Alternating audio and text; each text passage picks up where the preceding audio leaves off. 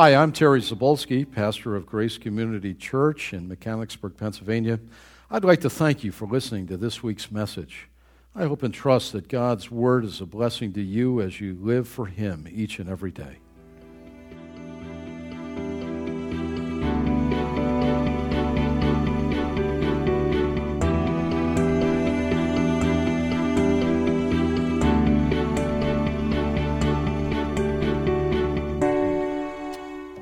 Well, take your Bible and let's go to Romans chapter 12. And we're going to look at only verse 3 this morning. I've entitled it, A Proper Evaluation of Myself. And that's for each one of us to say personally. You and I must have a proper estimation of who we are, for what God has put together in our hearts and lives. I'm reminded there's no accidents with God. Sometimes we think we're accidents. Impossible. And a God who's purposeful, almighty, a God who has established all things before anything ever came to being, knows the end from the beginning. Jesus said, I'm the Alpha and the Omega, the beginning and the end. A proper evaluation of myself. Look at Romans 12. Let's remind ourselves, reading verses 1, 2, and then 3 is our focus for this morning.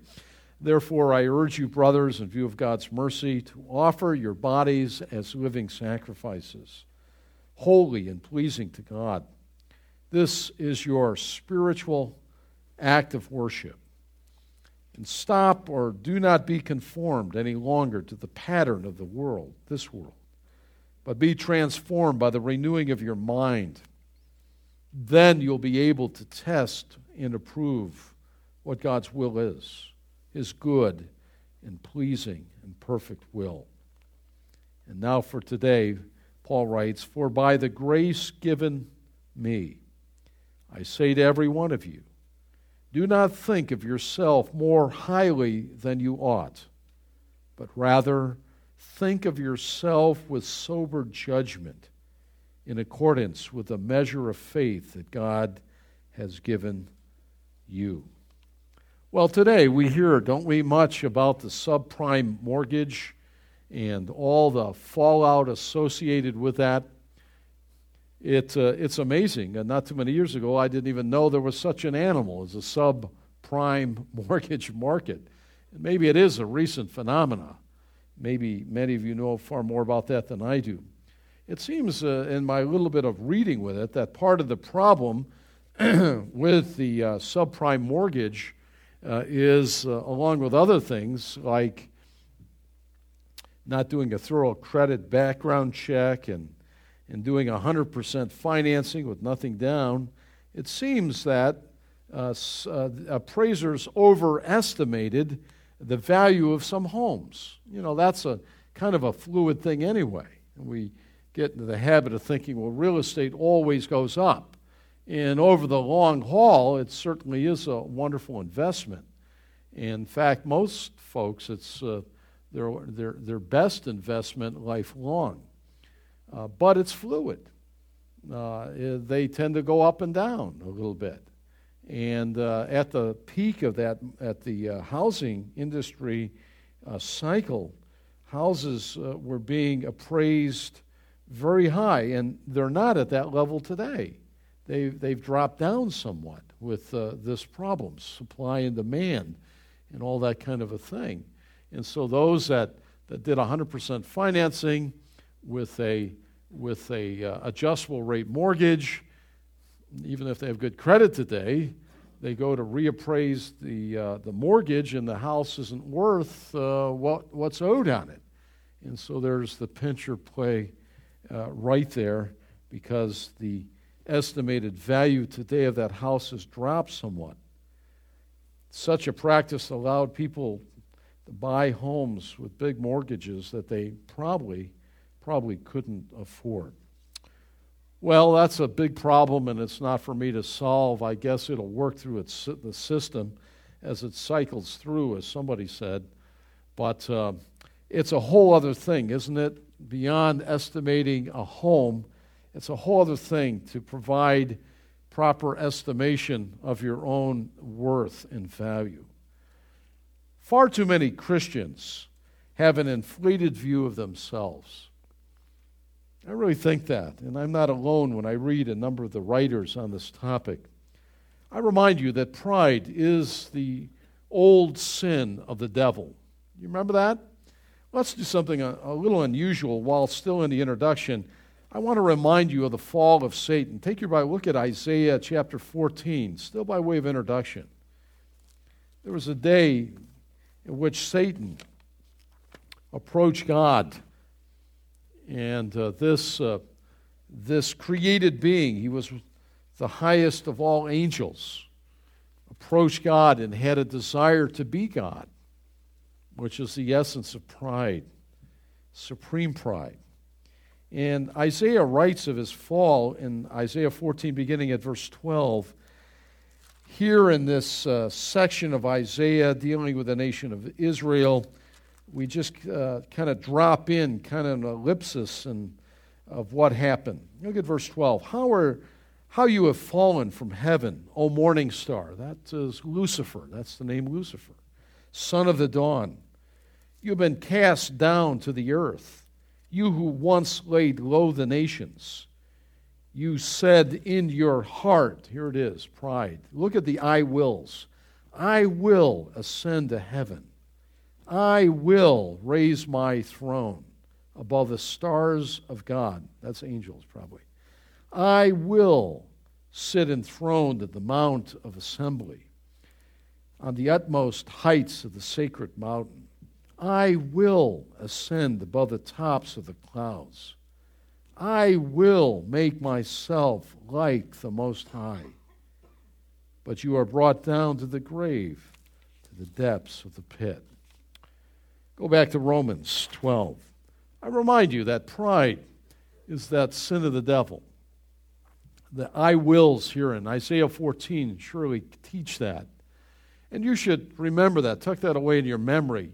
So when you talk to folks about Satan, a created being, created with creaturely innocence and pure, but obviously non-elect and fell.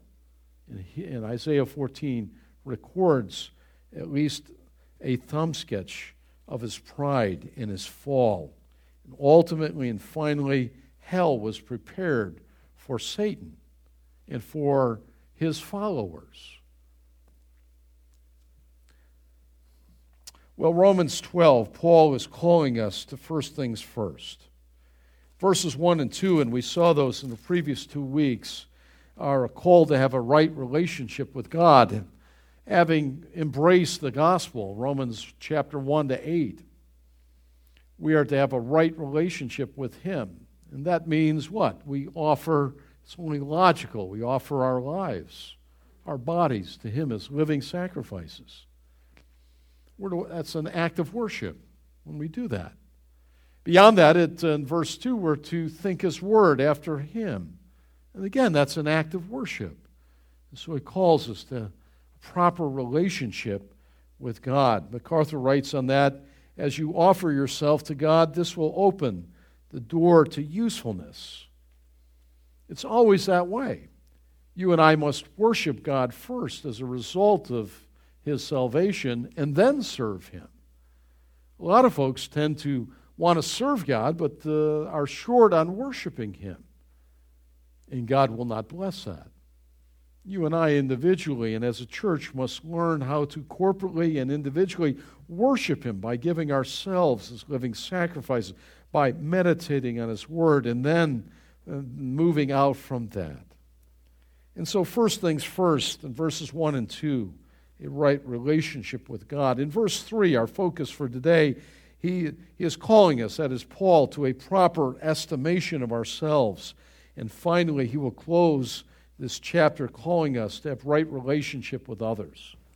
Next week, we're going to look at a catalog of gifts that God has given to His church. The Lord is gifted, and these are gifts of the Spirit, and they're to be used in our life for His glory. But before that, having worshiped God, and now as we look at ourselves in the mirror, verse 3, we're to have the right estimation of ourselves. There are two ways of thinking about self-worth, and don't we hear way too much about that today, self-esteem. And if I hear that again, I think I'm going to throw up. It's just ad nauseum, the times that you hear that. Public education seems to be committed to the fact of having people really feel well about yourself, to the downgrading of the import of grades. And some want to give no grades, just everybody hug and feel good and all the rest. Part of it, I recognize, is the breakdown of homes and families and all of that. That's God's natural place and incubating system for raising up healthy men and women with dad and mom and functioning according to biblical roles. And we have a society that is fast losing a lot of that. So you have educators saying, what are we going to do with these students that come here? We want to teach them math and algebra and science, and they're not sure if dad's coming home tonight or if they'll see mom, or drugs in the neighborhood and all that goes on, and all these societal and interfamily problems come in. And so the kids, rightfully so, suffer. What we sow, we reap, and it affects our families and those around us. It does. And so it's an enormous problem, titanic of size. It's spiritual at core, but the result is not just look in the mirror and feel good about yourself and pick yourself up and so you failed, we're all winners. It's crazy. You see it even in the sports teams, don't you? The Little Loop soccer, and we saw our kids go through all that. Everybody gets a trophy. Everybody wins. You just don't. You lost. We don't use the L word. No, we're all winners. No. You won and you lost. Work harder. That's it. And the sooner you teach our kids that, the better off they'll be. It's not everybody hug and everyone feel good and everyone's a winner. There are a lot of losers around. Have you noticed? There are. Don't you be one. That's not the answer. There are two ways of thinking about our self-worth, but there's only one way that pleases the Lord. And Paul is going to teach that, unfolding verse 3 for us in his text this morning. Well, the first way, Roman number 1, we are wrong when we think too highly of ourselves. We must utterly stamp this out and reject it as sinful. It's a sinful mindset, and it's in us. And even when God is growing, this is how bad it is when He's growing us up, and He's making us servants. And at the end of the day, we might feel really good at what we did serving. And it's all right to feel good, but there's a point where we cross over the line and fall off the roof on the other side. It's within us. We have to always be on guard. It's within us. There's a wrong way of thinking, and when we're puffed up in our thoughts, it's evil. Well, Abe, in our text, Paul uses, you should know in the original Greek text, the word think. He uses it 4 times. Now, in the English, you'll only see it twice. I say to everyone, do not think, there's the first usage of it, more highly than you ought to, but rather think, there's the second usage of it. But in the Greek text, he uses the word 4 times. He uses a couple prefixes on it in the Greek and others, but he's calling us to think. After offering our bodies and minds in worship to God, we are to think, making right estimations of all things.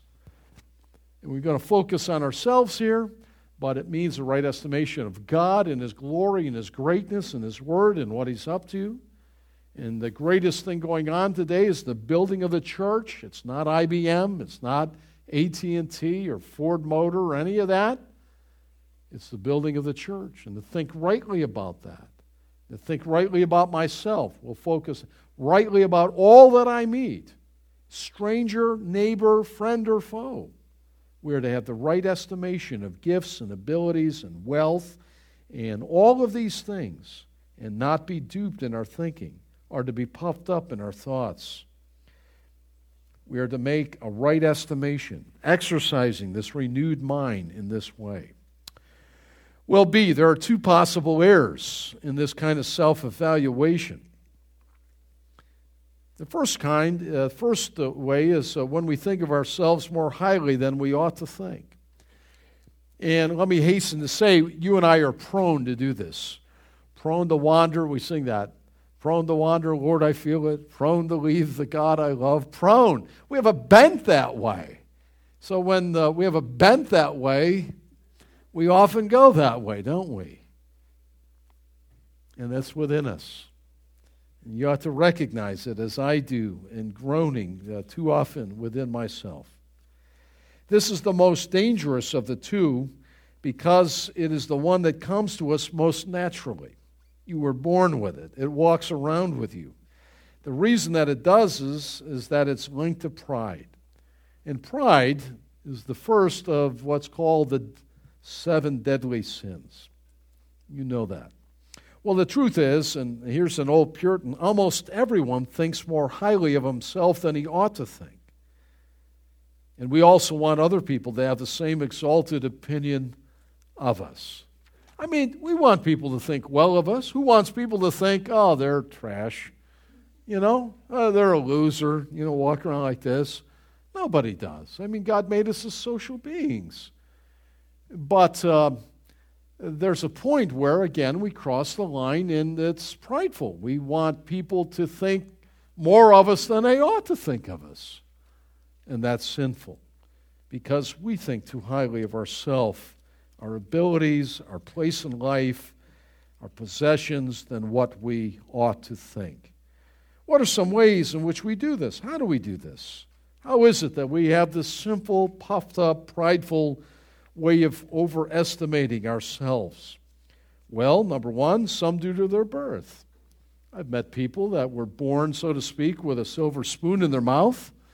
I'm a Rockefeller. I'm from New York, so that means something. A Rockefeller, and they're kind of the royal family. I'm the Kennedy political family, right? Or I'm the J. Paul Getty family, or you can name it. There are some that are born of certain families, some of the old money in the old East, and they're just who they are by birth, and therefore I'm really somebody. And we can do that on lower levels here too, in local communities and areas. There's certain names and families around this area that you may be related to, and somehow you think, I got some of that royal blood. And it's sinful. It's prideful. It is. Your birth, your family, your wealth. You have a larger bank account. You have more assets. You have a trust fund. I saw this thing on the trust fund kids, going off to school. They have a trust fund. Imagine that. That doesn't make you any better at all. Actually, it makes you more accountable. You have more to give an answer for, right? Wealth is the same. Or achievement. I did this, I did that. My father developed and built a big business. Self-made man, people. I know what you mean, but be careful of that. Boy, all of a sudden, man, I'm Daddy Warbucks. I'm really something. I've made myself. Listen, be all you can under God's grace. Go for it. But remember, at the end of the day, always and always, it's because of God. For from Him and through Him and to Him are all things. All things. And we'll say it a couple of times. Learn to be a deflector. Deflector. Better get that right. Deflector. Don't be defective in your faith or defect from the faith, but be a deflector. When praise comes to you, Proverbs says that. That's a test. When people praise you, oh, you're really something. Really? Be careful. That's pride. It feeds that. It's in us intuitively. Be a deflector. In your heart, you know what you are. You know what you are more than anyone else knows what you are. Really. And you know what the grace of God is if He saved you. And just have the right estimation of yourself, and in your heart, under your breath, or even audibly at times say, it's because of the Lord. Beginning to end and all the way through. That's the right estimation. That's the right appraisal. It's not you and Jesus. It's not like like this. He and I, aren't we great? What a team. No way. You have the wrong view. He could have made the rocks scream out if they didn't yell, Hosanna, Hosanna. The rocks. God could have done it. He made an ass speak. He didn't need us. We need to have the right view on that. Jim? What, the rocks? The what? The ass. Yeah, that's true. That's true. We'll follow that up another time. That's true. Well, too, some, even as Christians, will have pride in knowing leaders. You know, we went to the RC Sproul, the Ligonier. Yeah, our RC and I hang out together. Yeah, right. You know, like we name drop. Yeah, I was with MacArthur. Yeah, I did this. Yeah, I did that. And we do that in our own Christian sort of way, you know. Went to this ladies' conference and saw Joni Eareckson Tada. Got my picture. Yeah, Joni and I, you know. We do that. What's the matter with us? In our own minion ways.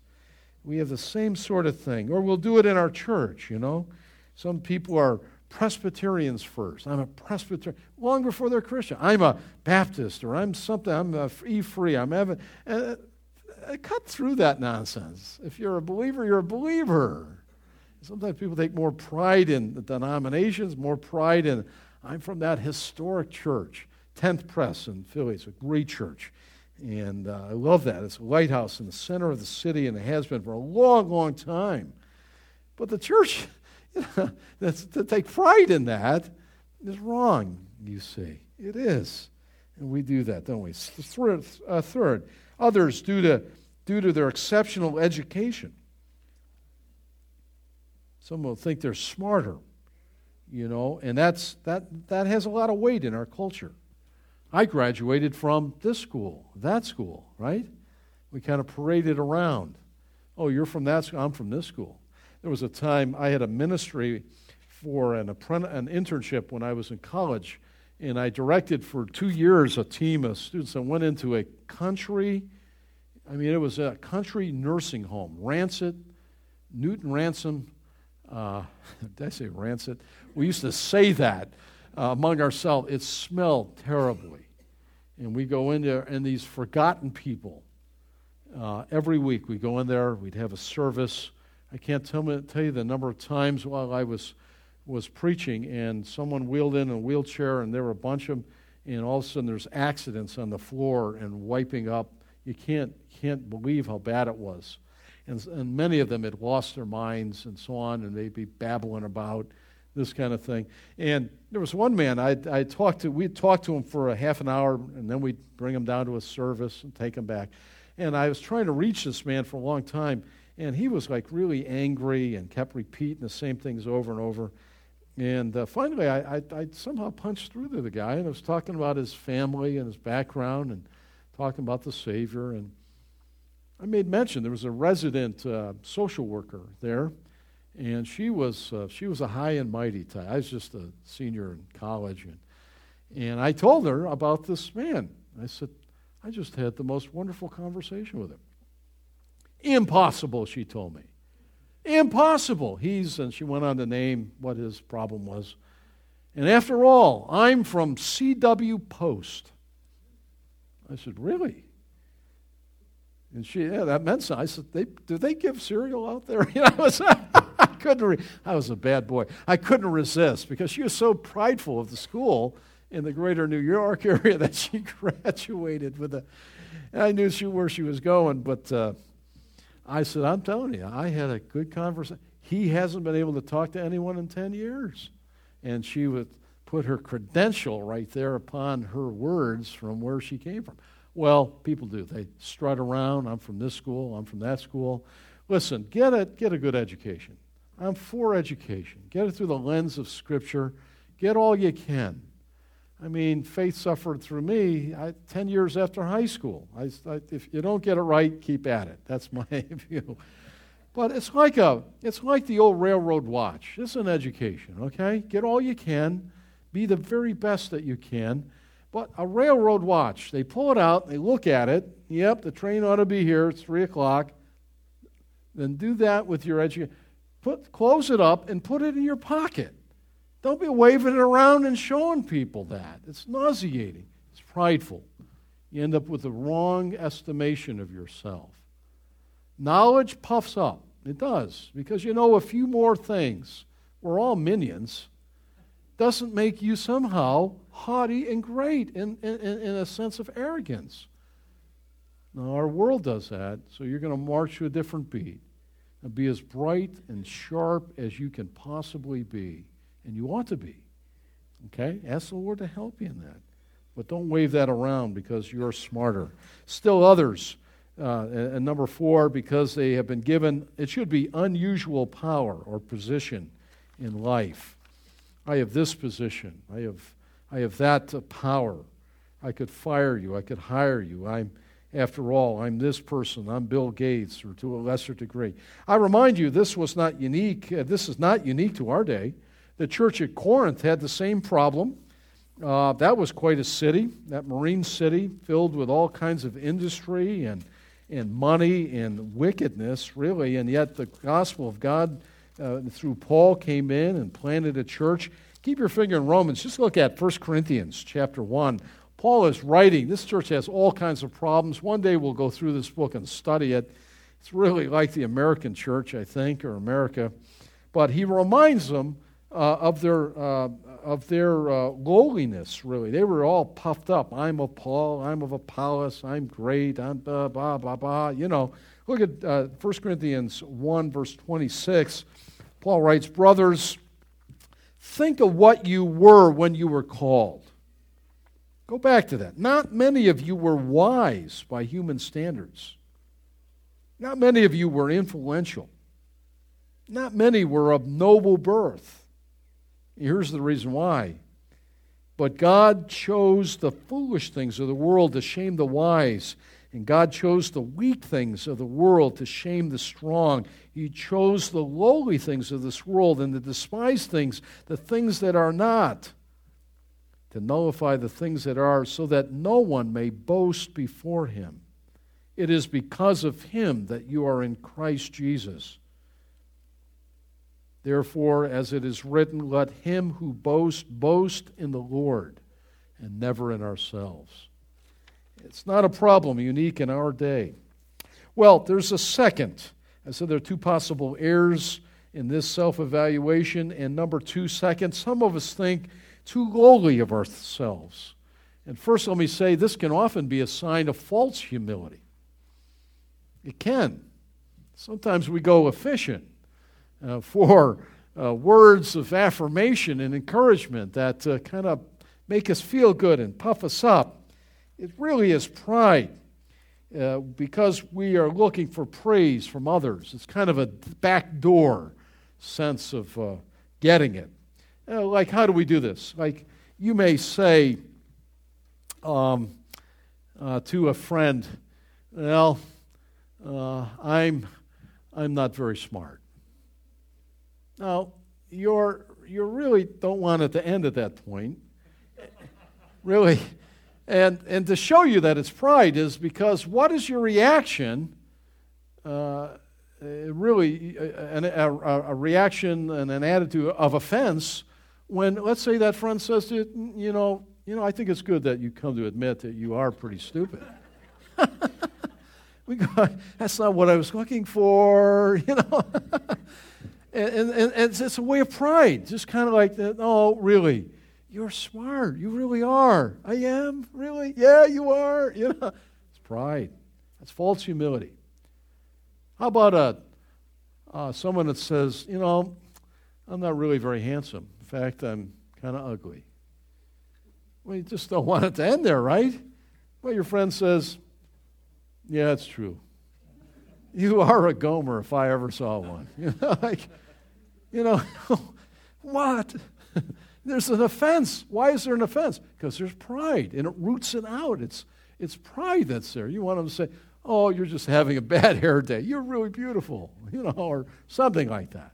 And on it goes. There is a sense where it's false humility, where we're fishing for praise from others, and we're offended when we don't get it.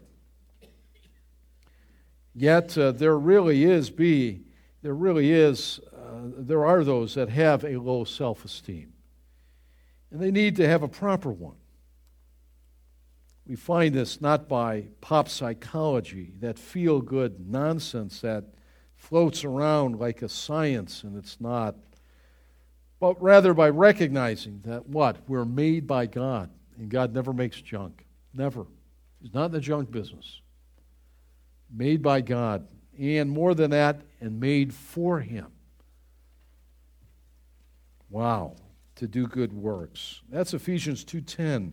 We are His workmanship, created in Christ Jesus unto good works. That God is foreordained for each one of you. If you know Christ the Lord as Savior, God has something for you to do and to be a part of. And that's the reason He's made you and saved you and equipped you and gifted you to do those good works. That's what God is up to. Well, we're wrong when we think too highly of ourselves. And we need to reject this and call it for what it is and have the proper mindset. There's only the second way of thinking of our self-worth that pleases the Lord, and that's Roman numeral 2. We please the Lord when we think of ourselves with sober judgment. Now, I'm not talking about not being inebriated, or under the bottle, if you will. The word sober is a good old English translation of the word sobriety, to think reasonably or with fair estimation of that which is proper or right. You see, our problem is that we usually think about ourselves too much. That is true. We do. We get up in the morning. What time will I get up? What am I going to wear? Will I brush my teeth? Oh, please do. Will I have breakfast? What will I eat? What will I drive? What will I wear? How about the day? I mean, you think about it all day long. There's a sense that we have to do that. Or where in the world are we, you know? But there's a sense where we think way too much of ourselves and our little circle, our life. And it's an important thing to grow to realize the world doesn't revolve around us. People do not exist for me. The church does not exist for you, but you for the church, and you and I for the Lord. You see? Little children are very self-centered and selfish when they come. The fruit doesn't fall far from the tree, does it? Unless it's on a hill, somebody said it rolls a little bit, but it doesn't. I was on the phone the other week with Faithy and I with Sarah, all the way to the Middle East, and she said, Dad, Mom, I realize that I've given birth to a very selfish little girl. It breaks my heart. We get together with the mothers and their babies, and my little girl doesn't want to share any of her toys. She'll be playing with a toy, and one of her girlfriends there is playing with her toys, and all of a sudden she don't want her toy. She goes over to get her girlfriend's toy and take it from her. And she's beginning to realize our little sweetheart, beautiful little angel, that the world does not revolve around little Taylor Grace. Isn't that true? It doesn't. And it's painful. I'm only glad we're grandparents. We don't have to paddle her at all. Mom and Dad have to do that. We can just buy her candy bars and kiss her and have fun and all that stuff. But it's true. Well, we think far too much of ourselves. Paul's solution is not to stop thinking about ourselves entirely, rather to start thinking about ourselves with sober judgment and in accordance with a measure of faith, whatever that means. We'll talk about that. Well, what's it mean, this idea of sober judgment? Ray Stedman is a pastor who's written, I thought, a very excellent thing. Jim Boyce picks it up. He talks about what it means to think of ourselves with sober judgment. Pastor Stedman, who's now retired, used to read this little clip every morning when he got up to remind himself who he was and how he fit into the economy of God's world and program. And I've given you at length here these three sub-points that you might take this and even incorporate this. I think this is beautiful. Well, he would read these things to help him to think soberly about himself. Number one, I'm made in the image of God. The Imago Dei, that we bear the likeness of God stamped upon our being, every man and woman, boy and girl, in the womb or out of the womb. made in God's image. That doesn't mean physical likeness. It means that we have personality. That we are what? We're able to think. We're able to make choices and decisions. We're able to emote. We can love. We can laugh. We can weep. Self-consciousness. We're aware that we are. And that's why the thought of death and the demise and dissolution of who we are is important. And so we're aware. We have self-awareness. Some of the aspects of personality, the likeness that we bear with God. Who am I? Ray says, I'm made in the image of God. What? Therefore, I'm not an animal. We live in a world that confuses it. You read most biology texts, and they talk about Homo sapiens, that they're an animal. We're an animal. Well, it is true that we share common characteristics with the rest of air-breathing, life-dwelling organisms that God has created to live in this habitat, in this world, to breathe the air that God has given, 21% oxygen, to drink water, digestive tracts, circulation systems, all of these things. But as much as you love your dogs, and some of you really love your dog, our neighborhood is filled with dogs. They love dogs more than kids in our neighborhood. Boy, there's some beautiful dogs. Your dog is not a person. They have characteristics and all that, but they're not a people. And you're a hamster. You say, I love hamsters. I have a little rat. I have a snake. I have all kinds of strange things. Some of you have strange pets, too. We'll talk about. Jonathan used to have African bullfrogs. And the bull was so dirty, we never saw much of them until they put their head up. The one ate the other. Isn't that right there? The one ate the other? That's a good friend, huh? You're not an animal. There's the good news today. If you walk out of here with nothing else, Pastor said, I'm not an animal. Even our football coach used to say years ago, right? Animals on the field, gentlemen off the field. Stu, I don't know if they said that at LSU. But no? You know? Well, he didn't mean really animals. He meant go 110% out there. Do your job on the field. You're not an animal. You're not an animal. Don't behave like an animal. That's a problem, you know. You tell people, look, you have no reason to be here. We're accidents. We're cosmic accidents. You're an animal. And then you tuck in, everything's relative. It's no wonder people live like animals. It's the social Darwinianism carried another step out of the science cosmology discussion into the way people live. I could go kill people. They're nothing. They're zeros. You're not an animal. Don't live like an animal. You're made in the image of God. Ray's right in that. And more than that, I have the capacity to respond and to relate to God. Because He consists of Father, Son, and Holy Spirit. He's personal, and so am I. And I can relate to Him because I'm a person. Number two, I'm filled with the Holy Spirit. If you know Christ and you're being filled with Spirit, you're walking in the Spirit of God dwells within you. You have the power of God working within you and within me. God is at work within me through the problems and the pressures. And we all have them. I have problems and pressures, and you have them. They're diverse, but nobody is immune. And if it is, it's only for a moment. Get ready. Tuesday's coming. I don't know what it is, but it'll be a phone call or something, and you'll have the same. And yet He's still working in you and in me through it, through the Spirit of God. And we sang that song for years, that little kid's song. He's still working on me to make me what I ought to be. It took Him just a week to make the moon and stars, but He's still working on me. And if you know Christ, He's working on you as well. Don't clap because I'm finished.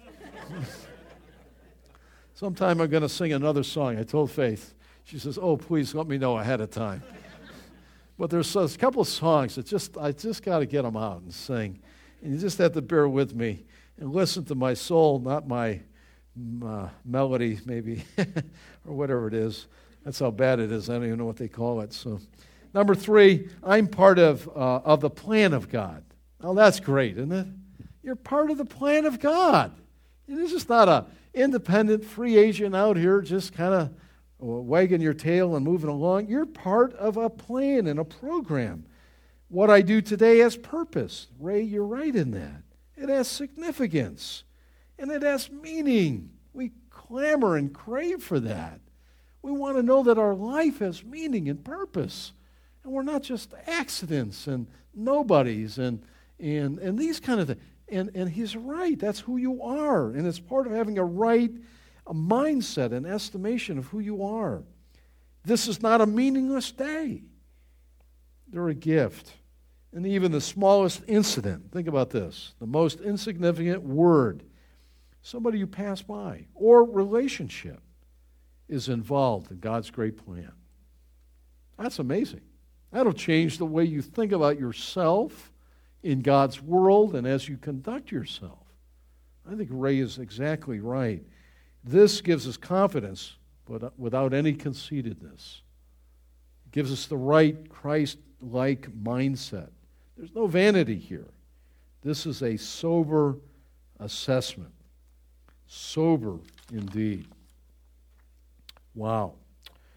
Well, the believer, Dr. Barnhouse wrote, the believer who is proud of what he has been given to him, is really taking to himself what belongs to God. God has given you all your talents and abilities and skills and gifts, days of your life, your wealth, even your personality makeup. Say, I'm sort of quirky. Well, God made you that way, and He has a purpose for that. Don't stay there. Continue to grow in grace and ask the Lord to knock off rough edges, and we all have them, and blind spots, but to be used for His glory and for us to take credit or to be proud of all of this that God has given is really, as Dr. Barnhouse says, to be guilty of robbing God. We need to be very careful about that. Well, finally, the second thing, and B, we are not only to think with sober judgment, but second, we are to think with the measure of faith that God has given. That's what he says as he closes out verse 3. We are to think with the measure of faith. Metron is the word, meter we get from that. The measure of faith that God has given. What's that mean? Well, you're to think of yourself in accordance with the specific gifts that God has given to you. If the first part of verse 3 looks back and remembers verse 1 and 2, this living sacrifice and to be thinking with a renewed mind, and it does, then this last phrase of verse 3 is really looking to where we're going next week in the following. It's really going to talk to us about the variety and diversity of gifts and abilities that God has given to each one of us. There's one faith, and there ought to be one fellowship, and that needs to be, but there are diversity of gifts and ministries within the body of Christ for the church gathered and the church scattered as we go and do the work of God in the other 6 days during the week. And he calls us to this measure of faith that God has given. This involves what each one of us is uniquely. We each have different God-given gifts and talents. Now you should know that the word faith here is not saving faith, but the trust we have in God to use the gifts, to discover and then to use the gifts that God has given to us to use. This is function within the body. There are 3 common ways that the word faith is used in the Bible. When you read that, you say, the faith, the measure of the faith that God has given you. What is that?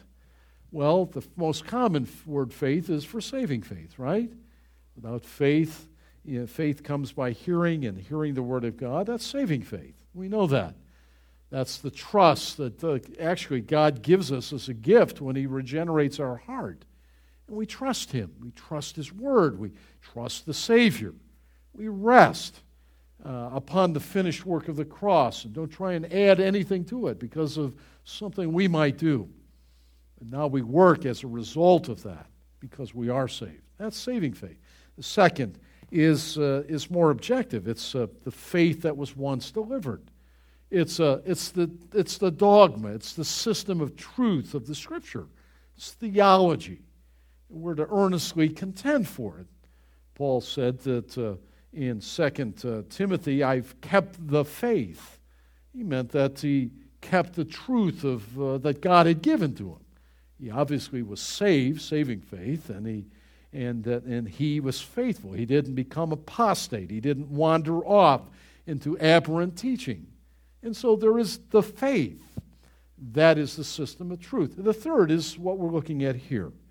That is our individual spiritual gifts that are received and discovered and exercised by faith.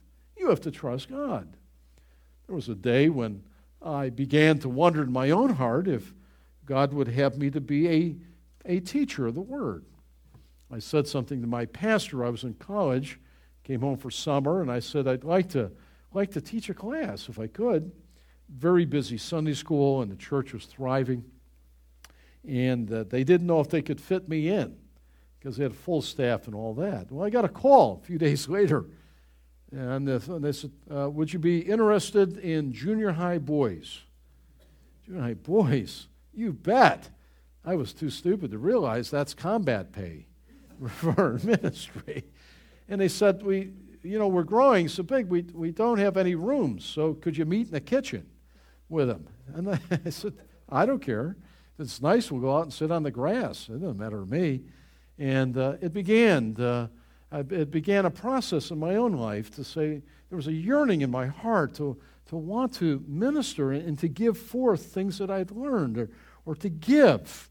And God was stirring up an awareness, in my case, of pastor teaching, an awareness to study the Word and want to see that embraced and lived in the hearts and lives of others. And that began a trek for me. I had never taught prior to that. And to see, there are a couple of them. There's one that's even in the pastoral ministry today, one of those boys.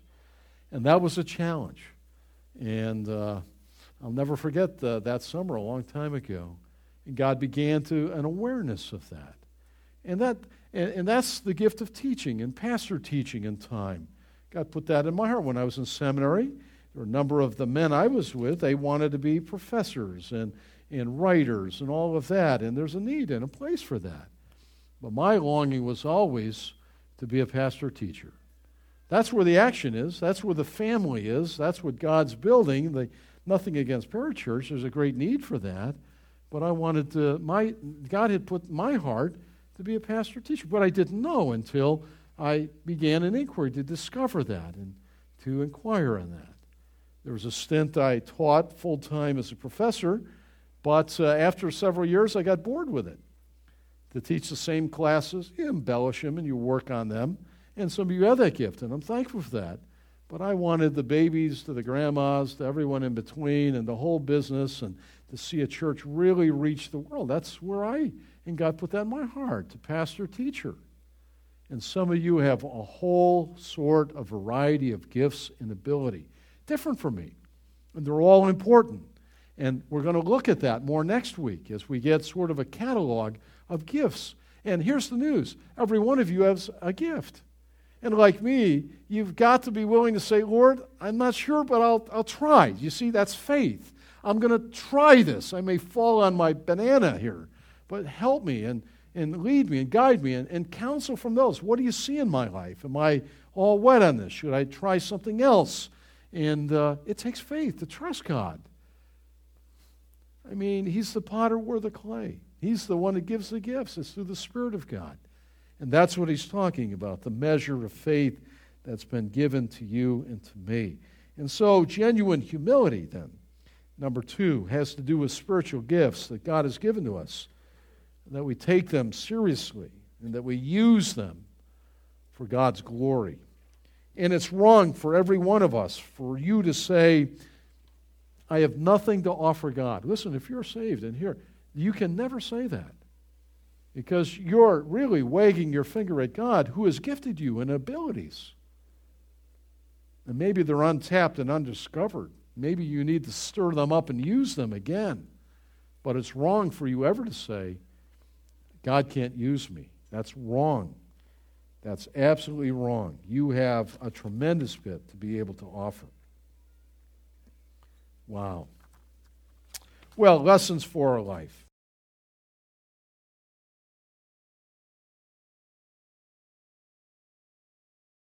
Number one, beware of false pride. It'll either come in through the front door or the back door. Ask God to root it out of you. Repent of it. I ask that often. It creeps around. It disguises itself. Sometimes it smells good, but it's rotten to the core. It's the sin of Satan. I want to be like God. It was the first temptation to Adam and to Eve. God didn't want you to eat of that because he knows that you'll be like God. Hey, listen, we are never to be God. Never. Ever. That's pride. It's pride. Repent of it. And do it often. Ask the Lord to reveal it to you. Lord, where am I prideful? Maybe the way I look at other people. I saw something once where it's the glance down. You know, you walk down the hallway and perhaps you work in an office or a factory or at school, and someone who's an underling. And you don't make eye contact with them because, you know, they're not trash, but they're beneath you. It's the eye down. God forbid. I mean, we ought to be blessings to everyone we meet. Days gone by, I had 83 people working for me at one point. I got news for you. I discovered the most important people, and it wasn't this guy or my office. It was the people that made that plant operate. And when our custodians and janitors knew their place and did their job well, most everything else flushed well. You know what I mean? So I couldn't have been happier to always praise them and encourage them, and not do the look eye down or out the window, but to consider them my equal or better. And that's biblical, and that's right. And we ought to do that. Ask the Lord to root that out. Number two, as you renew your mind in the Word, that's verse 2, have the proper estimation of yourself. You're made by God, gifted by God. You can relate to God. God is up to something. You're part of His plan and purpose. Isn't that neat? You're a cog in this great thing called the plan of God. Function accordingly. You're not junk. You're not dirt. Oh, I'm nobody. Oh, yes, you are. You are. Number 3, let me suggest to you a key to this whole thing of pride and humility is your prayer life. There could be other reasons why you don't have the prayer life that you ought to have. But your prayer life, in a word, might measure whether you have an overestimation of your own self and your abilities. The fact that you don't pray and ask and worship God and ask for His help may indicate your overestimation of your own abilities in your own life. I know it's true in mine. A humble man, a humble woman prays and prays often because they realize that they're wholly and utterly dependent on God. Totally dependent. Totally. We think we're going to live forever. I got news for you. You're not. And bad news comes, doesn't it? We live in a fallen world. We said the other week with Wendell's funeral, we're all in a march to a funeral during these few days of life that God has given to us. We are totally and utterly dependent on God. That's why we thank God for everything we eat.